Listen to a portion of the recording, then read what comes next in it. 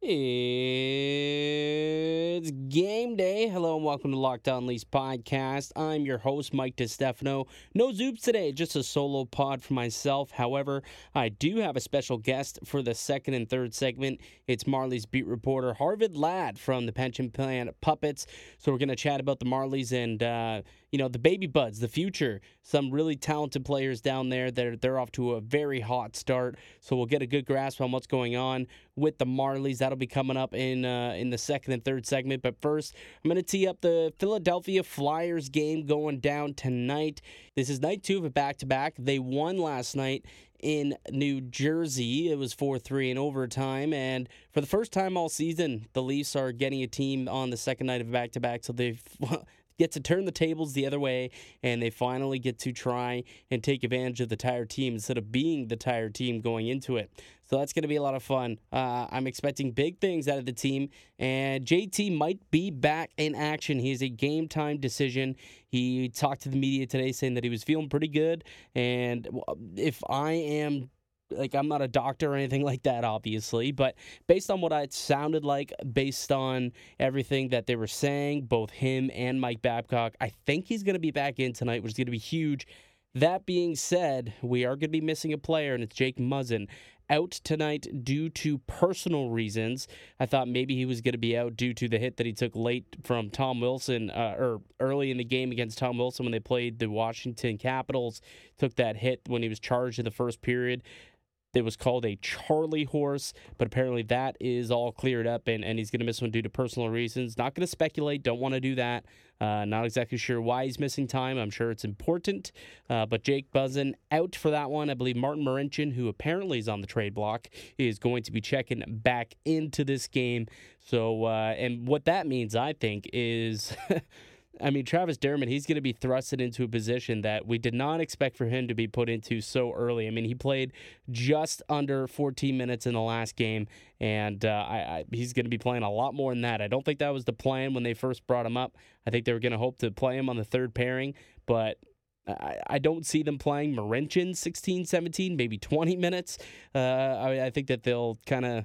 it's time to sink or swim for Travis Dermott. I would expect for him to be on a line with Tyson Barrie.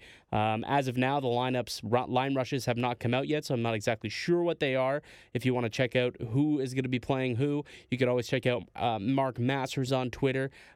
He's usually pretty good with them. He posts them every single day, so you can check that out as well as Chris Johnston and many other great beat reporters we have here on the Toronto Beat. So that kind of clears up the news and notes of going into tonight's game.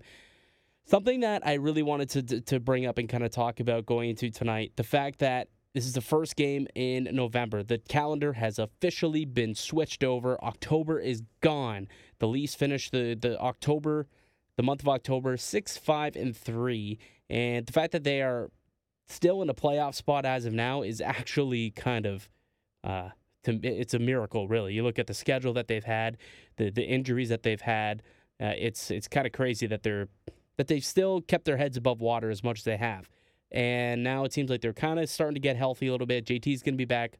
Muzzin, he's obviously out for personal reasons, but he'll be back pretty shortly. And Hyman expected to be back pretty soon as well. So once I think October is now in the past, and November is a good month for this Leafs team. Why? Because Freddie Anderson comes alive in November. I went to go look at his game splits to see what the difference was, because I know we always talk about, or it seems like he's always better in November. He's Mr. November, and he gets off to a slow start. And I want to go back and look at the numbers and see if that actually is the case, or is it just kind of our brain and our eyes playing tricks on us? But no, that's the case. Looking career-wise, in October, he is 30-19, so still a winning percentage. He's playing on really good teams, so that would make sense. But you look at his save percentage, 911, and a 269 goals against, and that's his October numbers right there. November, on the other hand, 36-15, with a 926 save percentage and a 242 goals against. So that's 15 save percentage points that gets increased, and 27 Yeah, .27 goals against average difference there, and he's got an extra shutout in the month of November. So it's not just our, imagination that we're thinking like, okay, Freddie is bad in October, so that's kind of done. November, it's wishful thinking. Let's hope that he turns it around. No, he seems to really start playing well in November. So, a full healthy team plus a streaky Mr. November, Freddie Andersen, I'm excited for it. And it all starts tonight against the Flyers, and I can't wait for it. Something that is kind of interesting about Philly, the goaltending has been interesting. I think going into the year, everybody thought that Carter Hart had solidified the net in Philadelphia and they were going to be a playoff contender. They still may. I'm not saying that, Philly is totally out of it because they're not really. I mean, it's November 1st. It's not quite over yet. But in goals against, they're 18th in the league. They've been scored on quite a bit. 17 goals in their last 4 games. And since Carter Hart started in net last night against Jersey, presumably that would mean that Brian Elliott is going to play tonight against Toronto. And Brian Elliott, last time he was out on the ice, gave up a 6 spot to Pittsburgh without Evgeny Malkin. So I think Toronto's going to feast on this terrible goaltending that in this goaltending funk, I guess we'll call it, that Philadelphia's been in to start the year. So I think Toronto's going to end up scoring a lot of goals. And you look at keys to the game for me tonight, JT, if he's back, he's got to get the power play going. 1 for 8 on the power play the other night against Washington, not good enough.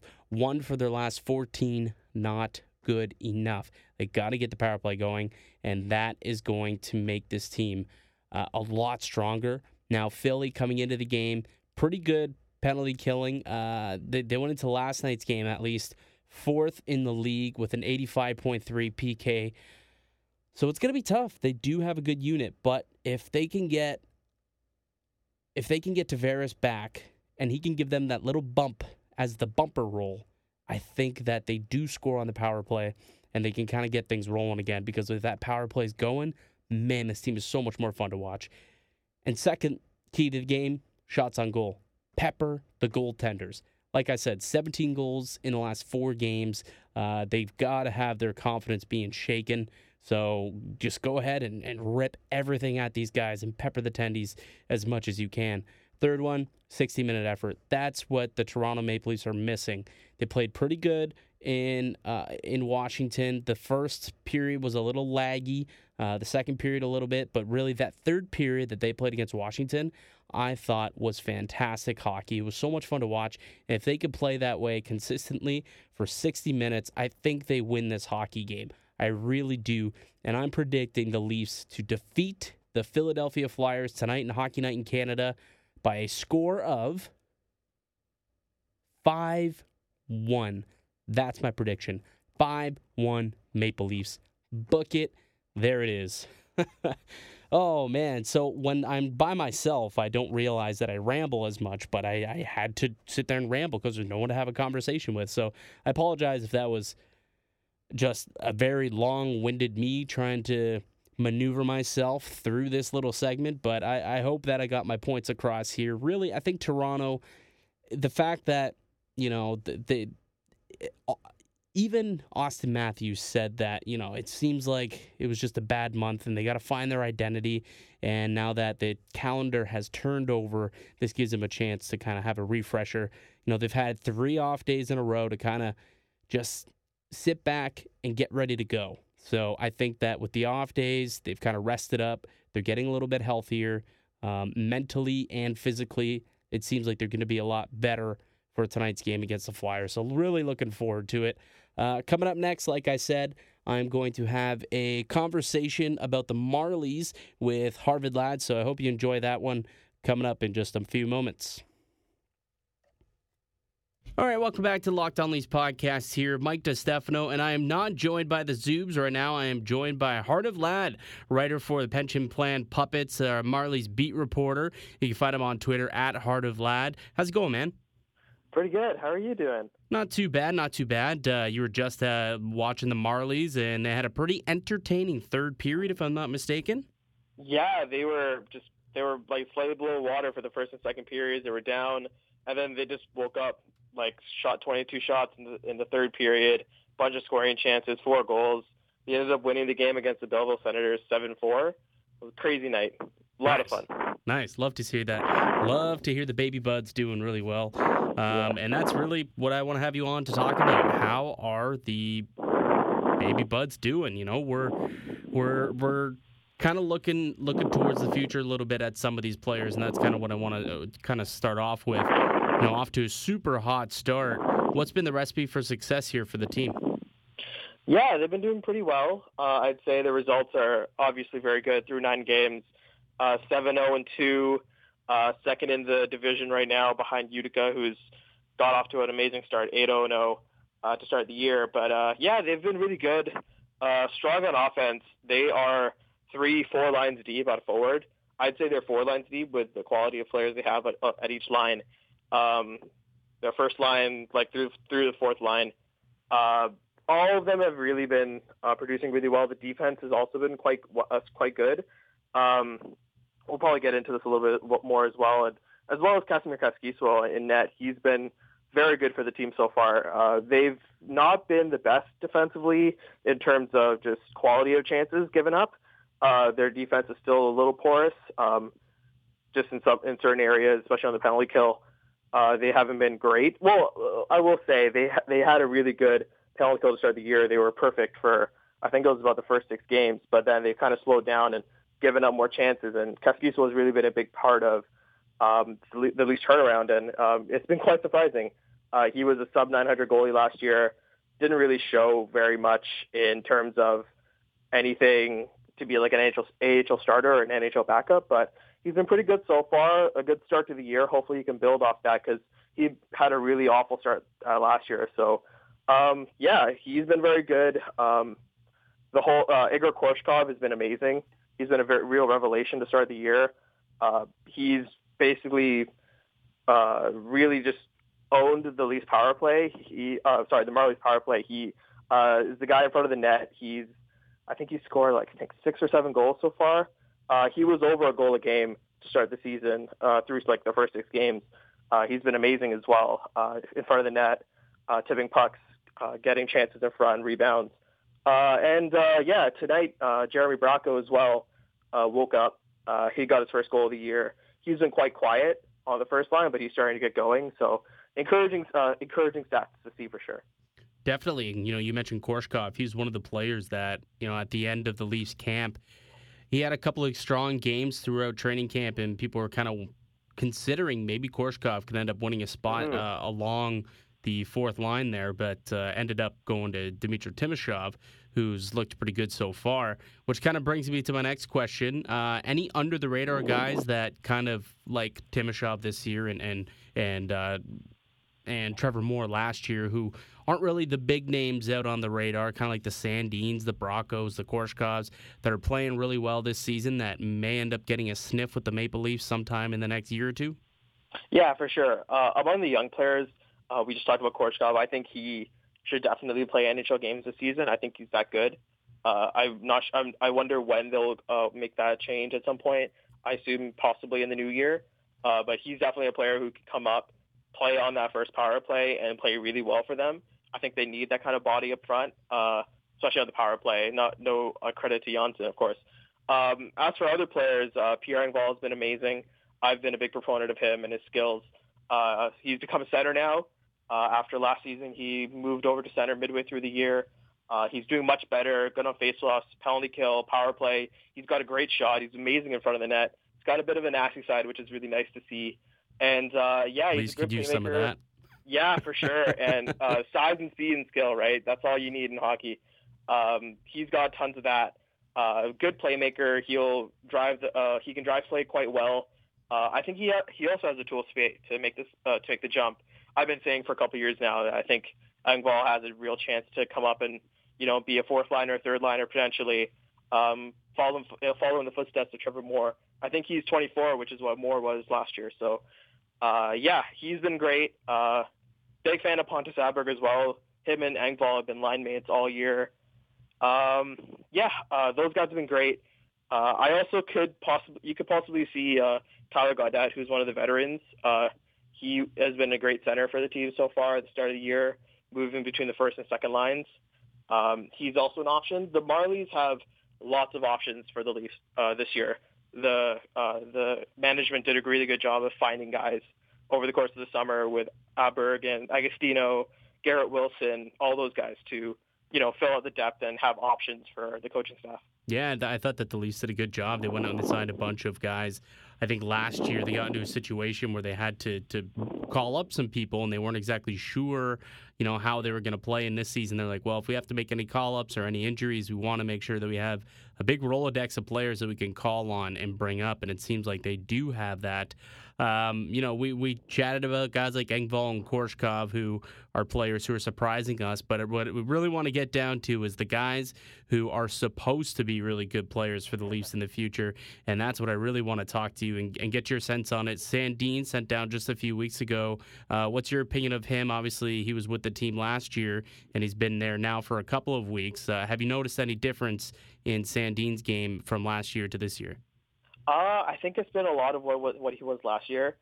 He's bigger. I think he sees ice really, really well. He's very, very good in that scenario. He moves right from the NHL to the AHL. He moved right into the first power play penalty kill. He's the number one guy for sure. He's been really great, really good puck moving, facilitating the ice. I think in his own zone he's been a lot quieter, which I think is a good thing.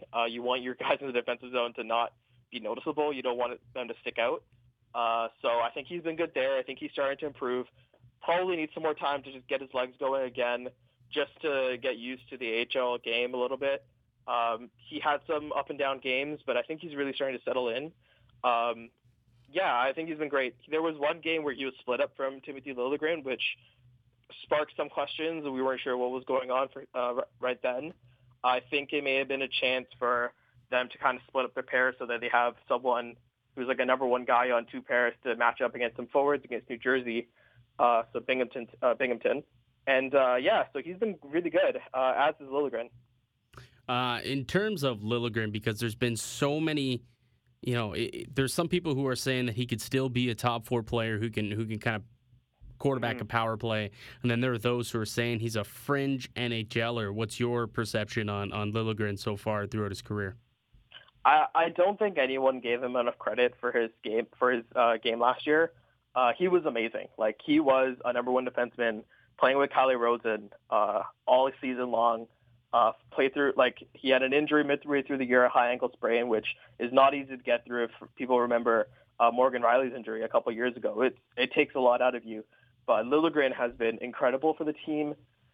He is really, really good defensively. I've really liked how he plays in his own zone and against rushes and in transition. He's really good at breaking up plays, knowing where to be, battling hard, fighting hard for the puck, being in the right position, getting to the right spots. I think he's really, really good defensively. He learned so much last year playing next to Calle Rosen, where Rosen did a lot more of the offense. I feel like when Rosen was the guy carrying the puck, he was a top three defenseman in the AHL for pretty much the entire year until he got called up. I feel like with Liljegren, when he's on a line with someone else who does the offense, he kind of lets them take over in that area. And because you only have one puck, so you can't both be carrying the puck all the time. So you have to kind of split it up. And the way the system works, I think Liljegren kind of gets buried a little bit. And I'm speaking about Rasmus Sandin right now. I think Sandin gets the puck all the time. He's the one moving it up, and that's not a bad thing. But it kind of takes away from Liljegren's development, I think. I think offensively he kind of has been neglected a little bit on the offensive side, and I think this season, at least for the very first 6 games or for the first 3 games when Sandin wasn't there, he was the one carrying the offense. You saw that spark of offense, first power play. I think he's got a couple goals on the power play. I think one off the power play as well. Really good defensively. He's been the number one defenseman for the team so far, as well as Sandin. First power play, first penalty kill. He's now been moved off the first power play because they want Sandin there. But I really think Liljegren, if given the chance, can be as good as Sandin, in my opinion. And he's a right shot, so he definitely has that top 4 potential. Well, right shot defenseman always going to be needed in the NHL. So, Yeah. fingers are going to be crossed for a lot of Leaf fans, hoping that both of these kids can pan out. And if Liljegren does end up becoming a top four guy, I mean, they kind of need it to happen quick, too, because next Yeah. year they only got 2 defensemen under contract. So both Sandin and most likely Liljegren are going to kind of be thrusted into a position where they're going to have to play a lot of minutes. So hopefully Liljegren takes this year, ends up getting the development that he needs, and will be able to contribute to the Leafs next season. Looking forward to seeing him. Something else that you brought up earlier that you said we'll probably touch on, and of course we're going to touch on it because it's a bit of a touchy subject for a lot of Leafs fans, and that's goaltending, and more specifically the backup goaltender position. Michael Hutchinson, although, like I've said on this podcast many times, he's kind of been left out to dry a lot. I don't think he's played excruciatingly bad like the numbers say he is, with his sub 800 save percentage and plus 3 goals against. But at the same time, he just isn't getting the job done. Now, looking at the numbers, it seems like Kaskisuo and Joseph Woll both are playing pretty well so far in the AHL. Could you see either of those two supplanting Hutchinson if need be? Well, starting with Hutchinson, I watched him last season with the team. He was really good for them. He really solidified the goaltending when Kaskisuo and Sparks, not Sparks, but Kaskisuo kind of really struggled to find his game. He had a slow start and it kind of just never got going until the playoffs. I really like Hutch. He got his chance. He didn't really make anything of it. I agree with you in that he looked better than the results have been showing, but when you're a backup goaltender, results are what they are. And I think in his 3 or 4 games, I forget how many. He's been, he just hasn't gotten the job done. Talking about Kaskisuo, I don't know. Looking at him last year, looking at his total body of work, we now have scoring chances in the AHL. Over the summer, they started to implement allowing public shot data. So we have shot location data for the AHL. So I'd be interested to see, the quality of chances that he's been given to stop against. I don't know. I still feel like it's early. I don't think Kaskisuo is in the running for an NHL job. He's been good so far this season. The Marlies have been giving up a lot of scoring chances, to be honest, and he's been doing really well against them. I don't know. I'm not sure he can make the jump up. I don't think he has quite the caliber, especially last season. All of last year, he really struggled. He never got his game going. Goalies are obviously streaky, but it was a really bad season for him. So I don't know. They might give him a shot, but I don't think they should. I think they should probably go find someone else who's a bit more established. This is a winning year for the Leafs. They need to make sure they have a competent backup. Louis Domingue was traded, as we're recording this today, for a 7th-round pick to New Jersey. So goalies can be had. So I wonder what the Leafs do. I don't think Kaskisuo is the fit because he had one good year in Chicago when he was loaned out there, but last year was really bad. And I'm not sure. I don't think his rebound control is great. He gives up a lot, but I'm not sure. I don't think he's quite got it. Marlies fans are big fans of him, though. They love him a lot, and I got to respect that for sure. It's a fun name to say, too. Kaskisuo. Yeah, It's Casimir Kaskisuo. It took a little bit to learn how to say it when the Leafs first brought him in. It was like, I'm sorry, Casco, what? But then you get a good feel for it, and now it's just fun to say. We call him Kaz whenever we're talking in games and stuff. It's probably a lot easier to do. Yeah, fans call him Kaz. Yeah. But the other goaltender, Joseph Woll, is a kid who was taken in the 3rd round a few years ago by the Leafs, and many kind of are projecting him that he could be an NHL quality goaltender. Obviously, still super young. It's his first year out of college, so this is his first year in the pros. I'm totally not saying that maybe he's the answer and backup goaltender, certainly not at such a young age, but do you see something that you like there where he could potentially be an NHL quality goaltender at some point in his career? Yeah, it's early. It's really early. He's only played 3 games so far. I'm trying not to judge him very much on anything. He plays the back halves of back-to-backs. So they've been doing what the Leafs have been doing, in that the Kaskisuo gets the first game, Woll gets the second game, and if there's a 3-3, then Kaskisuo will get the third. I think that'll change. That never ends up being the case for the full season. They'll get like the backup more games, they'll kind of end up splitting in. You'll get very much like a 60-40 or 55-45 kind of split in the goaltending by the end of the year, because goalies always move around. It's never going to be static for a whole year. But yeah, I like Woll. I think he's good. He's got a really good frame. He's got a good size. He's got good movement. He's really, really quick. He knows how to move around in the net. I think he's not quite there with his positioning. I think he still gets intimidated a little bit when he's facing rushes, because in the AHL it's really quick. They come on you really fast compared to college for sure. A lot of players, when they come between the Marlies and the Leafs, they'll come back to the Marlies and they'll say, yeah, the pace in the NHL is not that much different. It's just that the players are on you quicker. So that really says a lot about goaltending in that, the shot quality. Oh, I think the shot quality is higher, but I think the speed of the players coming at you at goaltenders isn't that much different. So I think he's been good. I think he's been okay. I just haven't seen enough out of him because he hasn't played enough, because it's still really early in the year. But other goalies that are, have been very high picks, like Carter Hart and some guy, I think there's a player in Washington who's a rookie that came up. Samsonov. Samsonov. They've had other young players around the league who have come up when they're young. Let's see what Woll does this season. We'll see what happens after that. But I think he has a chance to be the guy after Anderson if they choose not to resign him. But it's a couple years away, so we'll see. It's so far so good though. I think he's 2-0-1 to start the year, 2 wins. Pretty okay. Around 900 in terms of save percentage. All right, man. Really appreciate you taking the time. Real quick, just want to get your thoughts on the Marley season going forward. Should we start planning a parade here? Does this seem like a team that's going to be able to get themselves the Calder Cup trophy for the second time in 3 years? Oh, man. It's going to be a long year. I think, I have no idea. We'll see what happens when they get Mason Marchment, who's still injured, Kalle Kalsila, who's also still injured. Adam Brooks is also injured. We'll see what happens when they have a full lineup and whatever moves the Leafs make. I honestly feel like this year the Marlies really changed their philosophy, or the Leafs changed their philosophy on the Marlies, in that they've gone from having a development team who's really, really good to having just, a fifth, sixth, and seventh line for the Leafs. So we'll see what happens. They have a chance. They really do have a chance.